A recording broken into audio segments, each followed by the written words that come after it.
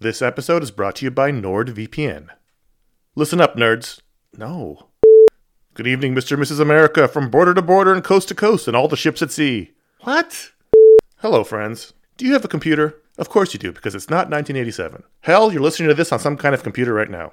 But do you have a VPN? Oh, what's a VPN, you ask? Well, my friend, a VPN is a virtual private network and it offers two key benefits: enhanced privacy and security online. But VPNs do a lot more than that. VPNs shield your IP address, change your browsing location, and make online life easier. It's all about safety and security, my friends. But like everything else in life, it's also about watching TV. Don't let your paid subscriptions go to waste. I use NordVPN to access my home content while I'm traveling. Wink, wink. Plus, secure your connection on public Wi-Fi in airports, hotels, cafes, anywhere you go when you're traveling. There's over 6,300 servers in 111 countries, and you can find a nearby server for the best VPN speeds. NordVPN is easy to use. Connect with one click or enable auto-connect for zero-click protection. And it's got amazing speed. NordVPN is one of the fastest VPNs out there. And with just one NordVPN account, you can use it on 6 devices. It supports every major platform: Windows, Android, iOS, macOS, Linux, even Android TV. I think those are all real. Don't miss out on all the awesome benefits for using a VPN. Go to nordvpn.com/ifanboy today for a risk-free 30-day money-back guarantee. The link's in the show notes.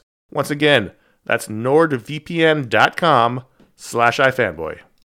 This show is sponsored by BetterHelp. You ever feel like you really need to get something off your chest? This is like a real thing. Like, if you're mad, if you're upset, if there's something going on, like there's often for me an idea. Maybe it's a wrong, maybe it's a moment, it's an injustice, it's something that just you keep going on and on over and over in your mind about it, and like that can create anger and resentment or shame, whatever it is. And very often I have found, I am not a therapist, I have found that when you let it out, when you give it voice, when you say it out loud, sometimes it makes you feel better because you've expressed it, and sometimes it makes you realize like, oh, this is not a big deal, but it's been stuck in my head. So you give voice to those things, and it can make you feel a lot better. And shock of all shocks, therapy is one of those things that can help you do that. It can help you be able to say those things in a place where you don't need to worry about the repercussions of it, work your way through it, figure out coping skills, how to get around it, find ways to deal with that stuff instead of letting it fester. If you are thinking of starting therapy, if anything I said sounds familiar, you're like, oh, maybe my life would be a little better if I could deal with that kind of thing, you should give BetterHelp a try. It's fully online. It is convenient, flexible. It is suited to your schedule. That's the idea. That's what they're going for.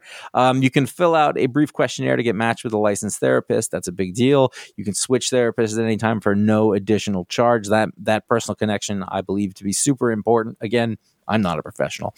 Get it off your chest with BetterHelp. Visit BetterHelp.com/ifanboy today.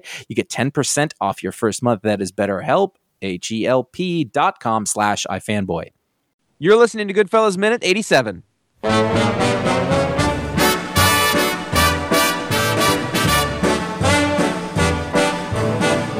I know I'd go from rags to riches if you would only say you can. Hello and welcome to Goodfellas Minute, the only podcast that analyzes the Martin Scorsese picture, Goodfellas, one cramped domestic minute at a time. I'm Josh Flanagan. I'm here with Ron Richards. Hello. And Connor Kilpatrick. Hello. Minute 87 starts off with delighted daughters in a tiny apartment, and it ends with questions about Henry's prison diet. That's a house. She says house. It has one room. It's a house. It's an apartment. In real life, it was an apartment in Valley Stream, New York on Long Island. But in movie, this was filmed at an apartment in Fort Lee, New Jersey, which I think adds to the sad depressingness of the domestic space. Well, my first note is I am Henry Hill's disappointed face. I want to go back to the farm. Fuck this. Yeah. Life was hard, man. I just got to say that I do. So we see Henry's kind of point of view as he sweeps the entire apartment, which There's appears like to, a bunk bed in the living room. Yeah, it's really bad. But I would like to commend Karen's consistent decorating style with yet another ugly duvet on her bed. Oh, we're gonna get to that. Listen, this is gorgeous. This is subtle. Yeah. This is refined. There's like earth in tones. comparison to what we're about to see. My first note was, well, that's a pretty large studio apartment. I've been in New York City. Right, I was yeah. like, all right, you're making that work. Well, they're in Valley Stream, Long Island. Valley. I know. They even have studio Yes. houses. Yes. Yes. There's apartment complexes. Yes. Yeah, I guess. Yeah. This is a rough time for Karen. She was working. She was working. Like She was working. somebody's garage. She was working part-time jobs. She would bring the kids to her parents' house for meals. Like, it was a tough time period. I thought it was interesting. You know, you wonder about what, you know, because the kids are getting older. When we last saw these children, they were babies. Let's keep this in mind too. This is 4 years after the scene in prison when they're a toddler and an infant, and now these children look to be, I would say, like 8 to 12. Yep. Right? Like, there's some. You ever tried working with a 7-year-old, 6-year-old shooting a movie? This is no longer Lorraine Bracco's child. That's all I'm saying. That would be amazing. and he gives them very long headlock. I've had such issues with this hug for years that I don't understand it, because he's seeing his girls and he's out of prison and he's hugging them, and then what he does is he proceeds to take both children in a headlock and clench his fists. And then release his palms when he let go of the hug. It's the weirdest maneuver, and every time I watch the movie, I dwell on it because I pause the movie, I think about it for a good hour. And don't make shows. But I just don't understand. Right? I just don't understand. Like, it's a weird thing to do to your children. That's all. But let's look at who we're talking about here. Yeah. I mean, he's an emotionally stunted human just in general. He's a professional liar. He's been in prison for a really long time. Yeah. I think he's going to be awkward, and I think that this is a pretty physical manifestation of that, and therefore I buy it. Yeah. He's not comfortable with the house or the apartment or with and the who family, he is. Yeah. or the family or what he's been doing. Yep. So he's I get it. And I like that he's not even there 5 minutes where he's like, pack your bags, we're gonna move. Who wants to go to who wants to go to Uncle Paulie's? I have a problem with this because there's no plan. You don't just pack. Listen, it's you got to pack because he's going to get the money in the meantime. It's 1978. You can do that, Josh. No, he tells her he'd go get a house. Give her something to work with. Okay, so let's talk about it. So he's going to Pittsburgh. In fact, within 24 hours of leaving prison, he was in Pittsburgh. Which was an enormous violation of his parole. Yeah. He was going there to pick up $15,000 from his partner we mentioned yesterday's show, Paul Mazzei. Paul Mazzei. He owed $15,000 for their marijuana business. Now, in 1978, this is their fun fact for the show. The average cost of a new house in America was $54,000. Okay. So that $15,000 would have been around 27% down. I mean, that's not bad. Yeah, that's good. That $54,000 is equivalent to $199.4 thousand dollars today. Does he have credit though? How does he get a mortgage? He does it in Karen's mother's name. We'll find out that later in the movie. By the way, it's never. Yeah, they actually do reveal that later in the movie. So let's stay tuned. True. But the funny thing about that was he actually goes to Pittsburgh in real life, which we don't talk about in the movie. And I don't have any money for you. He had $2,000. I got $2,000. Instead, he took a giant suitcase worth of marijuana back to New York on the bus because he couldn't take it on the plane. Sold it for $12,000 and used that to buy the house. Yep. So they were in a new house pretty quick. So I guess what I'm hearing is that if you have a positive attitude, everything will work out. He's a can-do guy, Josh. Yeah, it's true. He's a hard-working, blue-collar, can-do kind of guy. I think the whole story of him going back to Pittsburgh is really funny, though, because the guy doesn't have the money, so he's like, all right, well, I'm just going to take a bunch of weed.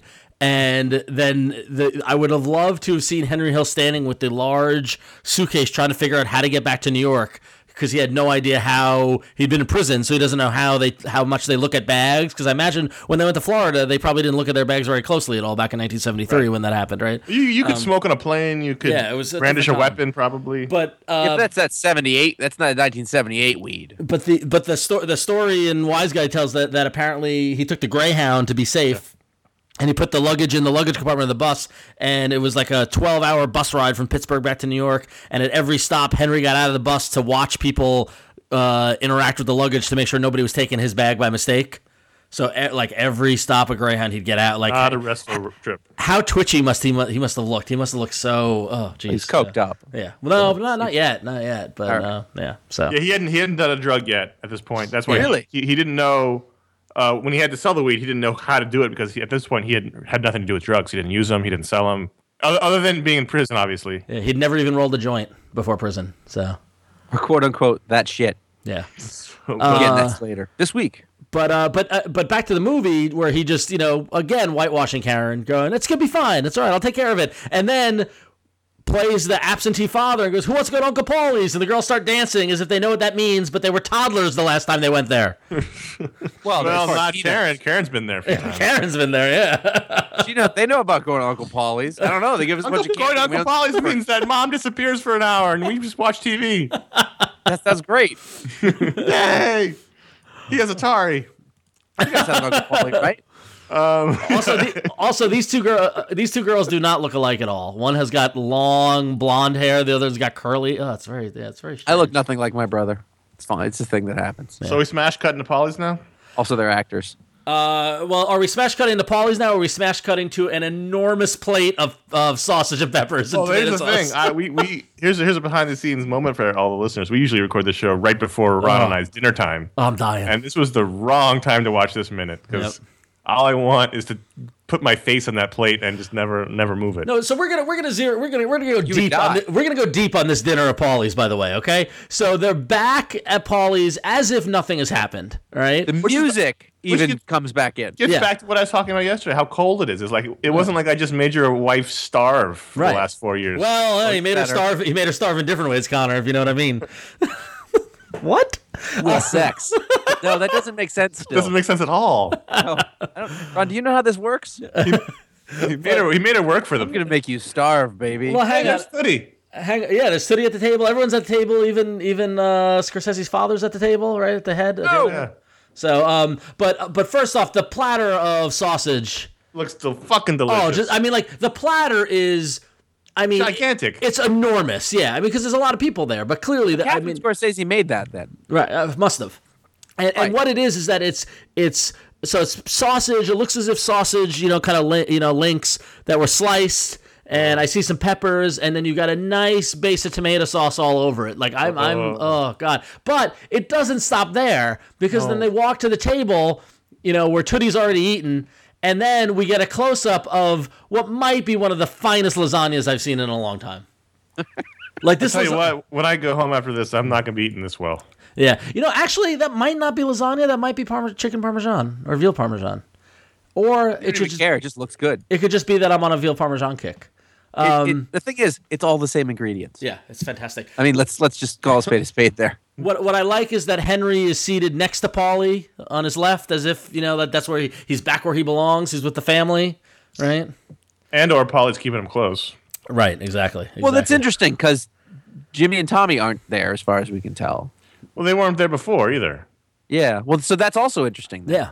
Right, because I don't think. Yeah, Paulie. Well, we're gonna get to that. Yeah. Tomorrow or the day after about why that is, but I just want to mention the sad kids table in the background. Well, that's I was going to mention that as well too. That and the interaction, because there are little things that Scorsese has done in these little scenes that completely, capture what this real life was like. And there was always a kids' table. I sat at the kids' table until I was like 13. There's never room at the dining room table. There's a kids' table off to the side, and Someone have to die, and you're there, and you're there, and you're. Yeah, was there an age limit on the kids' table? No, it was room. It was where it was. I think the longest anyone went is probably by teenagers. That's when you move up. That's like around like 13, 14. But and that was the worst too because I don't want to sit at the kids' table. It's like it's the quote unquote kids' table. But then what is great is that after we see the long shot of the Sads kids' table, then we get the close up of Karen and Henry and Paulie sitting at the table. And what happens? But their daughter comes and asks Karen something, and someone off camera says, "Honey, leave your mother alone. Let her eat." So accurate. There was always a problem at the kids' table, and you went up to tell your parents, and then you got yelled at and smacked and sent back to the kids' table. Also, Henry's stuffing his face. Henry is stuffing his face. And he probably hasn't eaten that well. What ridiculous dress did this poor girl get put in, by the way, too? The shoulders, yeah. Yeah, it's... Sleeves, oof. I know. It's just... But I applaud Scorsese for nailing the Italian family Sunday meal and the, honey, leave your mother alone. Let her eat. So it's nice that Paulie dressed up for the occasion. Well, it's Sunday. He was dressed up for the last Sunday dinner, and this is Henry's return from prison. And Henry's supposed to get a party like Bats. Yeah, what happened? Yeah, this is his party. It was funny because like the kids changed, but apparently Henry didn't change clothes. He literally was in prison this morning. Talk about how fast he went. Yeah, and he's good. I mean, like they're gonna have a smell. Yeah, right. They're gonna have a prison. Yep. And that was a long drive. It was. Yeah. I went through this on a previous episode. It's at least 3 to 4 hours from Lewisburg to Long Island. You got to go through Jersey. You go over the GW. You got to go across Bronx. Yeah, it's a weekday. It's not good. Traffic. The cross they Bronx, let people out on Sundays. The cross Bronx has never been good. According to the book, it's a 6-hour drive. Oh, jeez.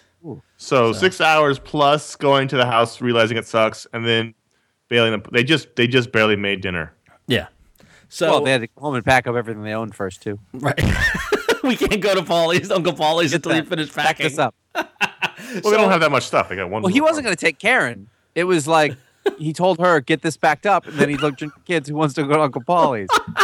Get to work, Karen. I didn't mean you. It's awful. I know you've been fucking him.